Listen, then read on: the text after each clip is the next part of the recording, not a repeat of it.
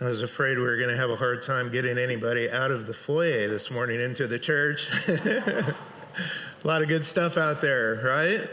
Well, you can visit it afterwards, and wow, I had a hard time pulling myself away. I just had to say, walk away, Mark. Just walk away. It's my privilege this morning to share with you from the Word of God.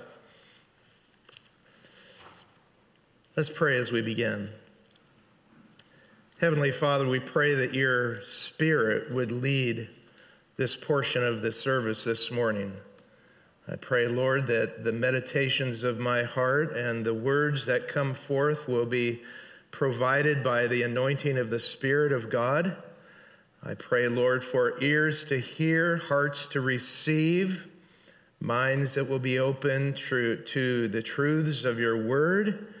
And we pray, Lord, that through the word of God, by the Spirit of God, that our lives will be transformed by it through the renewing of our minds, that we might know what is and live in the perfect and acceptable will of God. We commit this time to you in Jesus' name. Amen. I would invite you to take your Bibles with me this morning and turn in them to Luke chapter 11.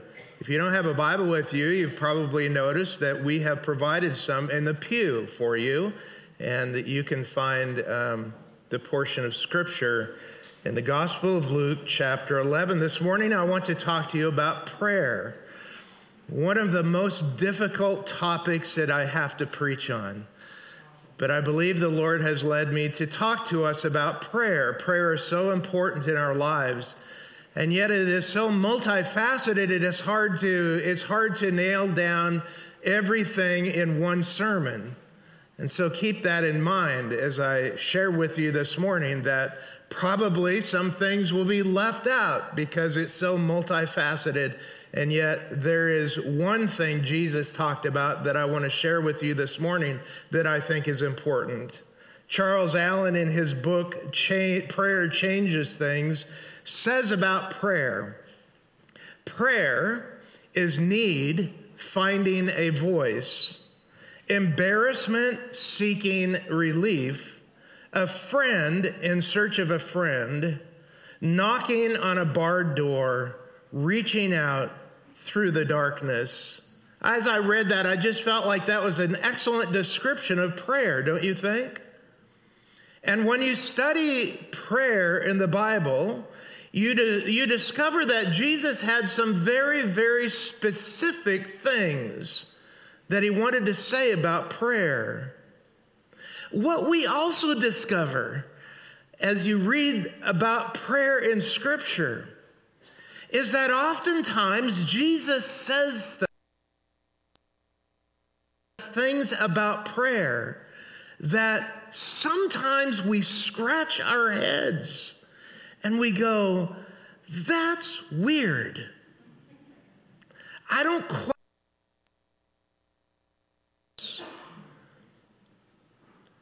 He teaches us some things that maybe we haven't understood about prayer, or some of the ways that we pray.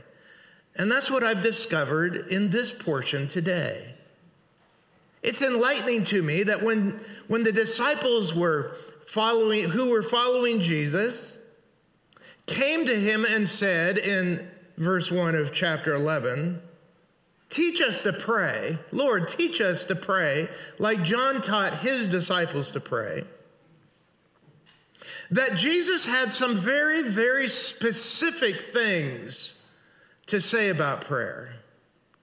And so in Luke chapter 11, Jesus is going to talk about our biggest frustration in prayer. That's what this portion is talking about. There are many other things that he said about prayer, but in this portion, he's going to talk about one of our biggest frustrations in prayer. And I think that this morning we will all identify with what he is saying, which is, why is it that when we surrender ourselves to God, why is it that we can ask for things that we truly believe is God's will, but we don't get it, and it doesn't happen?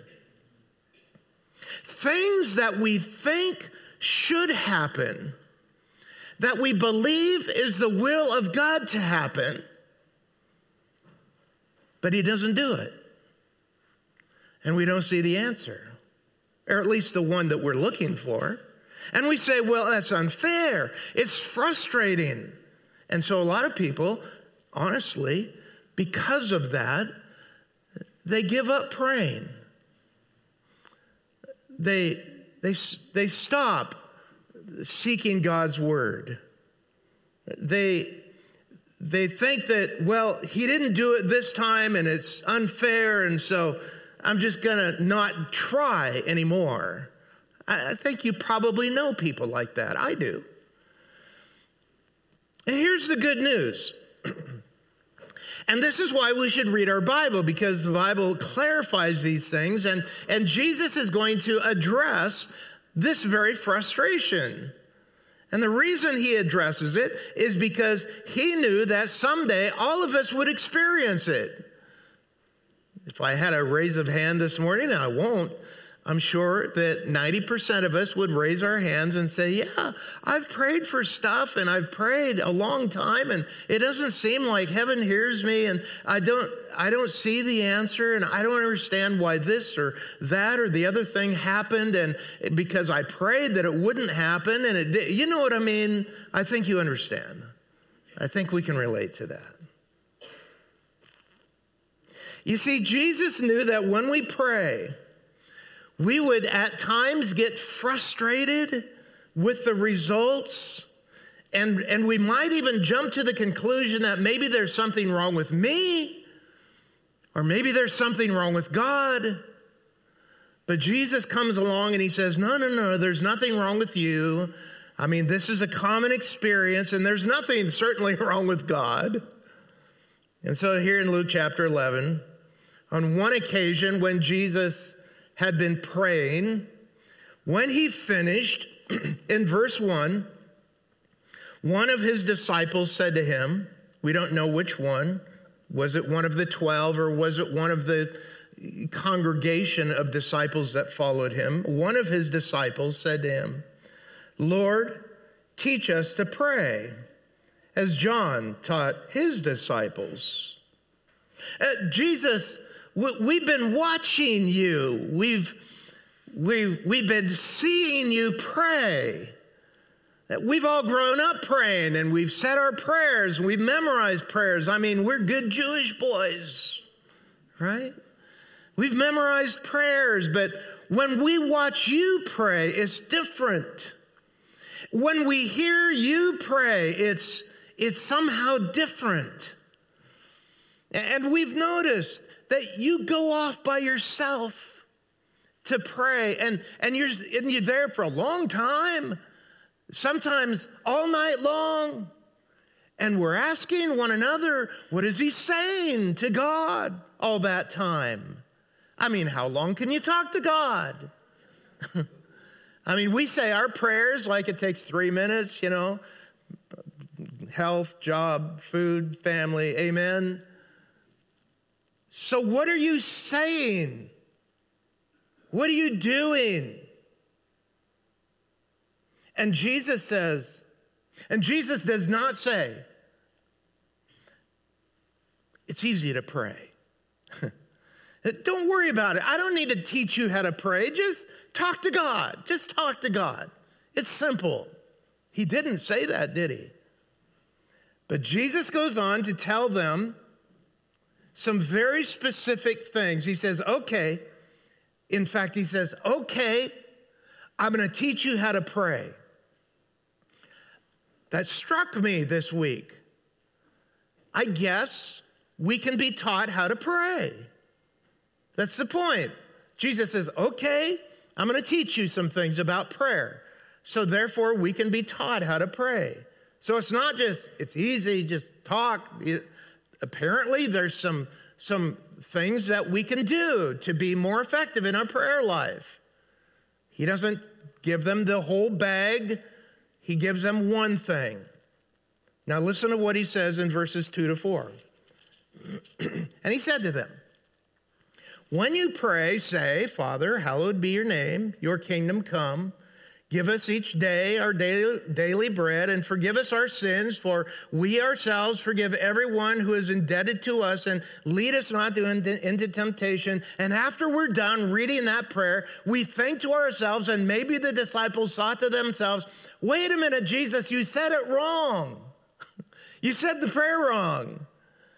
It's, give us this day our daily bread. And it's, forgive us our debts as we have forgiven our debtors. You're supposed to close with, for thine is the kingdom and the power and the glory forever. Amen. Right? We say, Jesus, you didn't say the prayer right. Jesus, you messed up. It's pretty simple to figure out, by the way. First of all, this is a different occasion when they asked Jesus to teach them how to pray. So there's two different occasions when they asked him this question. And when they ask him this time, it's like he says, and I'm going to just kind of read into what I think is happening here. It's like Jesus says, okay, guys, you've heard this before. I've taught you this lesson before, but since you asked again, you're supposed to say, God, you're highly exalted.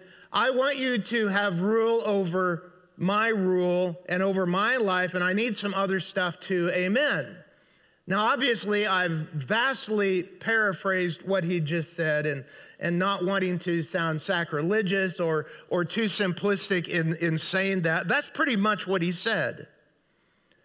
And it's amazing when they asked Jesus to teach them how to pray, he could have said any number of things about prayer. There are a lot of things to be said about prayer. There are volumes and volumes and volumes and volumes of books written on prayer, and we still haven't covered the whole subject. I have at least 6 books in my office on prayer. They all talk about some different aspect of prayer.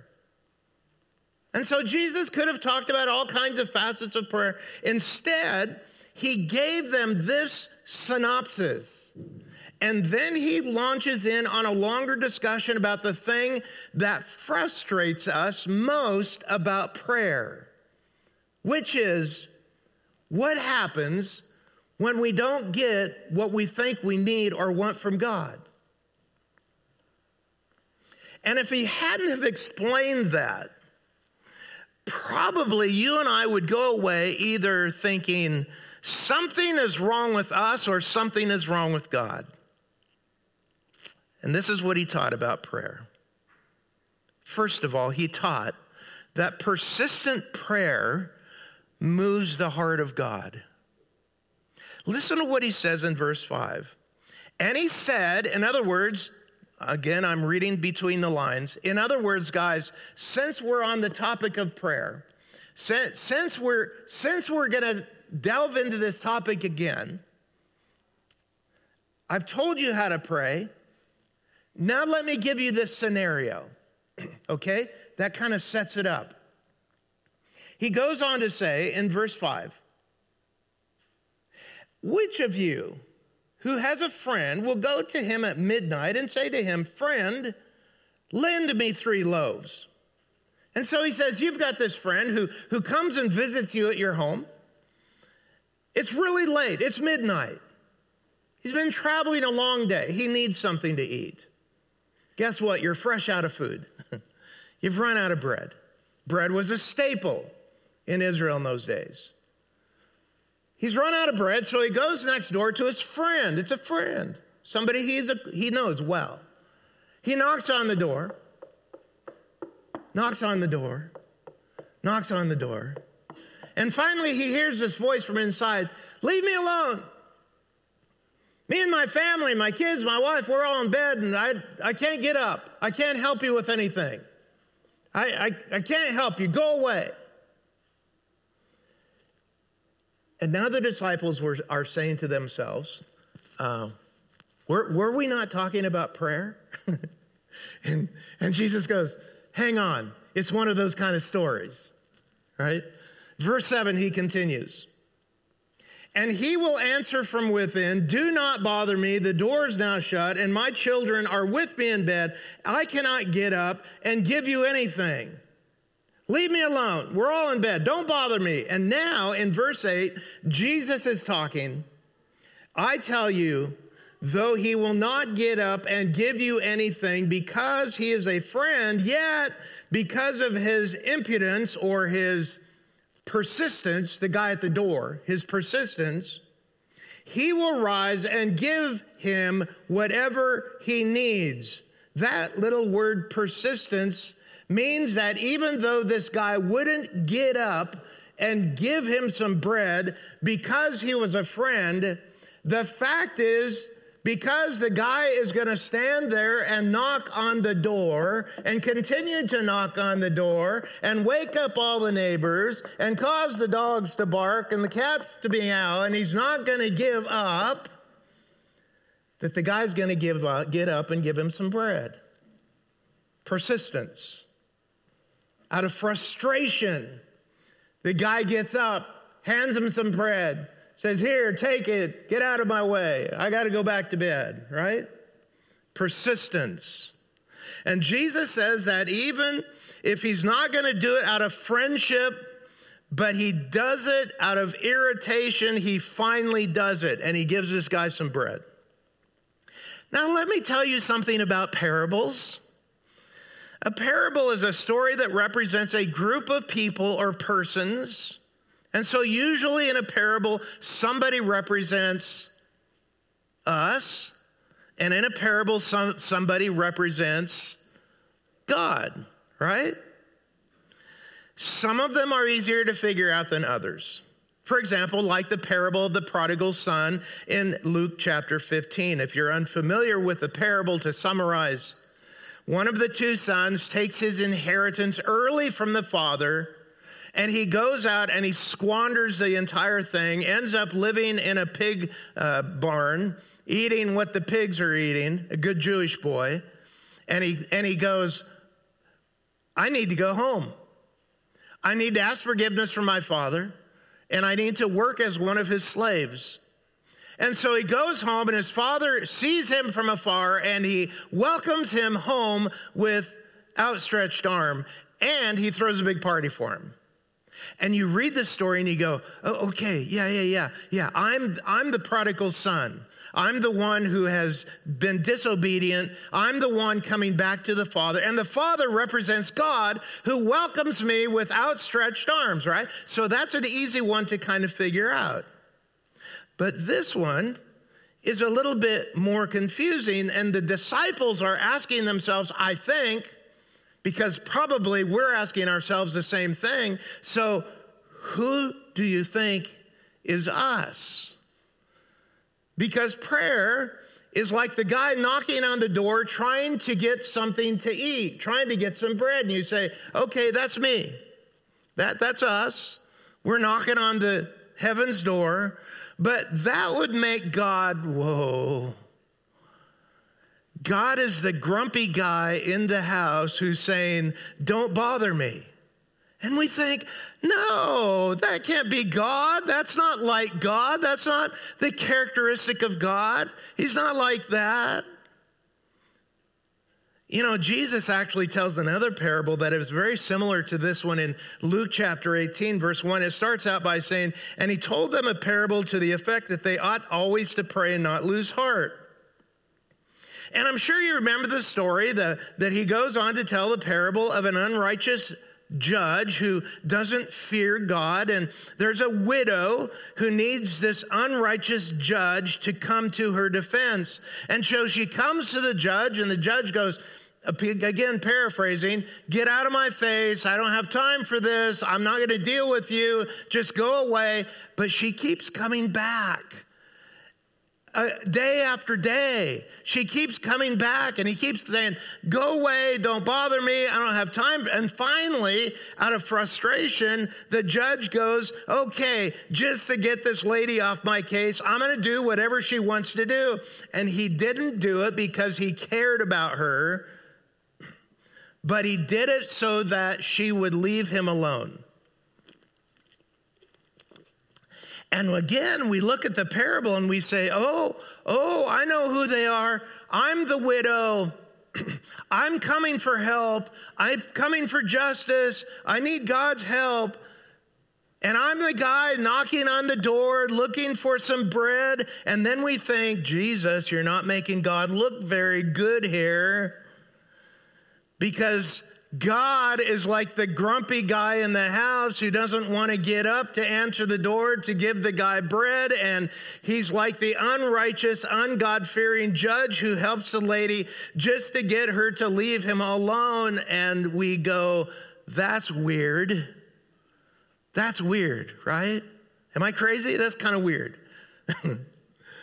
And yet, as we listen to the parable, the moral becomes very clear, which is that if we need something from God, we just keep knocking on the door and asking until eventually he gets up and gives us what he needs. That's weird, isn't it? It's just kind of weird. But the more I think about it, the more I pondered this, the more it began to make sense to me. Let me give you an example. Remember in the days when you had to go to the store and rent a DVD to play a movie? Do you remember those days? And if you couldn't afford a DVD player, by the way, because they were so expensive, you could rent one of those also from the DVD store. We had just moved to Charlottetown, PEI. We had just moved into a rented house. Our stuff was everywhere. It had been a long go. And one day, our 3 boys came to me and said, hey, Dad, we're bored. We don't have any friends. We don't know what to do. Could we go to the DVD store and rent a movie? And I said, no. I'm not going to go out and rent a movie. I'm tired. I don't know where the DVD store is. I didn't know the area. Before GPS, by the way. So you either had to find it on a map or you just went looking for it. I said, no. I'm not going to go traveling around wasting my gas looking for a movie. Guess what they kept doing? Persisting, knocking on the door. Dad, come on, can't we go rent a movie? Finally, I said, okay, get in the car. So we got in the car and we drove around town until we finally found a DVD store and rented a movie. Now, my love for them wasn't any less or any more before that or after that. I didn't think to myself, wow, I don't want a relationship with them anymore. But every once in a while they would come and they would keep begging me about something and I would say, okay, get in the car. And of course, every human illustration breaks down after a while when you're comparing it to God. But what is that in me? What is that in me? Where did that come from? Is it an accident or a coincidence that Jesus says, when you pray, you say, Our Father? Could it be that thing in me that loves my children and allows me to let them talk me into stuff, the thing in me that causes me to change my mind when I said no, could it be in some way a reflection of the thumbprint of God in me as a father? You read this parable and you say, well, it must be because it's so weird. It's so strange. But here's it. Here's what I mean.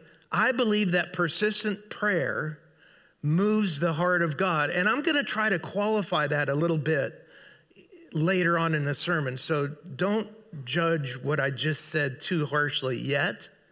Take it for what it is. Persistent prayer moves the heart of God. There's all kinds of other things to say about prayer, but this is what he's teaching the disciples here. Number 2, persistent prayer is always honoring to God. You see, what Jesus is really saying here is that persistent prayer doesn't really bother God. Doesn't bother him. And sometimes he's even moved by it. All the time he is honored by it. The fact that you ask and nothing happens and nothing happens and nothing happens, and you ask some more and ask some more and ask some more, and you keep coming back, doesn't really bother God. You're not pestering him. You're not annoying him. In fact, he is honored by it. And so when we go to God in prayer, we surrender to him. We surrender to his will, of course. We tell him what we need. And then he might say, don't quit asking. Keep asking. Because persistent prayer has the potential of moving the heart of God, and it's honoring to him. Now I want you to listen how Jesus interprets it in verse 9, just in case he is saying you missed it the first time. Listen to verse 9. And I tell you, ask, and it will be given to you. Seek, and you will find. Knock, and it will be open to you. In other words, there's something rather mysterious about asking and seeking and knocking, but he wants you to ask and seek and knock and ask and seek and knock and ask and seek and knock and not give up. That's what he's saying. Jesus is saying, because you asked me how to pray, I'm telling you, just keep coming back, because God is moved by your persistence. If you still didn't understand, Jesus said, I'm going to give you another way of thinking about it. Verse 10. For everyone who asks receives, and the one who seeks finds, and the one who knocks, it will be opened to him. Persistence moves the heart of God. Persistence is honoring to God. Persistent prayer will also be effective. I believe that when we pray persistently, that God will do something every time, because Jesus said that if you ask, you're going to receive something. And if you seek, you're going to find something. And if you knock, a door is going to be open to you. And if you think about it, this is perfectly consistent with everything else that we've said about prayer so far. Because when you latch onto something and you say, I'm not going to give up, do you know what you're really saying to God? You're saying to God, you're the great God who is able to do this. And God, I think this is your will, and I'm committed to your will, and I'm going to keep asking you to do this thing because I'm surrendered to your will. And we're acknowledging our dependence upon God by saying, God, I recognize that if you don't do this, it's not going to get done. And if you don't bring him back, he's not going to come back. And if you don't heal that relationship, it's not going to happen. And if you don't provide for me, it's not going to happen. And that's why I'm asking, because I'm dependent upon you, because if you don't move, it's not going to happen. And God says, oh, I'm happy with that. I like that. I'm honored by that. And I might do something about that. Keep asking. And so here's the question that I have for us today. What is it that you are so diligent in praying about that every time you come before the Lord, you're so locked in on it, that you're so burdened about it, you're so concerned about it, that every time you come to the Lord in prayer, you bring it back up to God? Or are your prayers just sort of in and out, in today, out tomorrow? The job, the kids, the food, in Jesus' name, amen.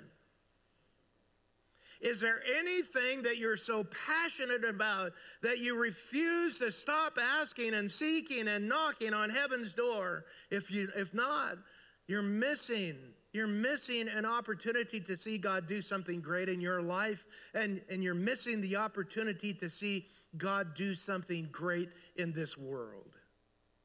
Jesus could have talked about a dozen different things about prayer, but he decided to focus on this one.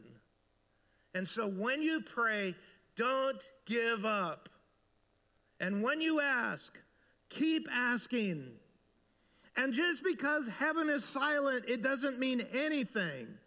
Just keep asking. And just because nobody comes to the door, keep knocking on the door.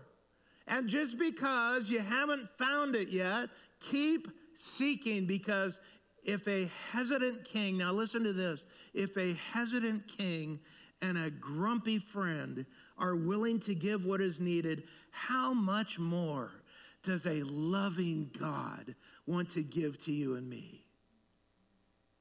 Now, let me add one important lesson to remember in all of this. As I said earlier, prayer is a multifaceted thing, and you can't cover it all in one sermon. But in being persistent in prayer, you need to hear this. In being persistent in prayer, we are not insisting that God should answer or give us anything. Now, that's important. Because the purpose of prayer is not just to demand a response from God, but to get a hold of God himself. Sometimes, we're looking for God to do earth-shaking and miraculous things when we don't realize that God is already at work in our everyday events. And what our prayers really ought to be doing is to refocus our attention on what God is already actively doing. Furthermore, our persistence doesn't necessarily mean that we get the answer right away. We might not see the answer for months or years or even in our lifetime. But in our prayers and in our seeking God, we realize that Romans 8:28 really is true. That for those who love God, all things work together for good for those who are called according to his purpose. You see, God is always at work. And we need to accept his sovereign rule in everything, even when we don't see the answers that we're looking for right away. And sometimes God's answers are mysterious. And sometimes, listen, sometimes he guides us to readjust our requests to be more in line with his will. And the more we ask, the more we seek, the more we knock, the more we're able to hear the mind of God to say, no, you're not asking the right way. You're not seeking what my will is. You're not knocking on the right door. I need you to be persistent so that you give me time to help you to come to terms with what you're asking for. But still, we never give up. Listen, until God changes us, or God changes the person, or God changes the circumstance, because this is what is pleasing to God. And in it all, the goal is to find him. Let's pray. Lord, I can only imagine this morning there are many people here who have been praying for weeks, months, or even years over a burden they have. They have a loved one who needs to know you. They have a child who has strayed from you and needs to come back. There's a broken relationship. There's an illness. There's a need of some kind, and they keep asking you about it. And I pray that in the midst of their prayers, that, Lord, they'll find you. I pray that as they pray, they will begin to see you at work in ways that they never imagined could be possible. Open their eyes to see that, and may they not become weary in prayer, but that by faith believe that you are already working everything out for their good, because you are a loving and a faithful God. And we pray these things in Jesus' name. Amen.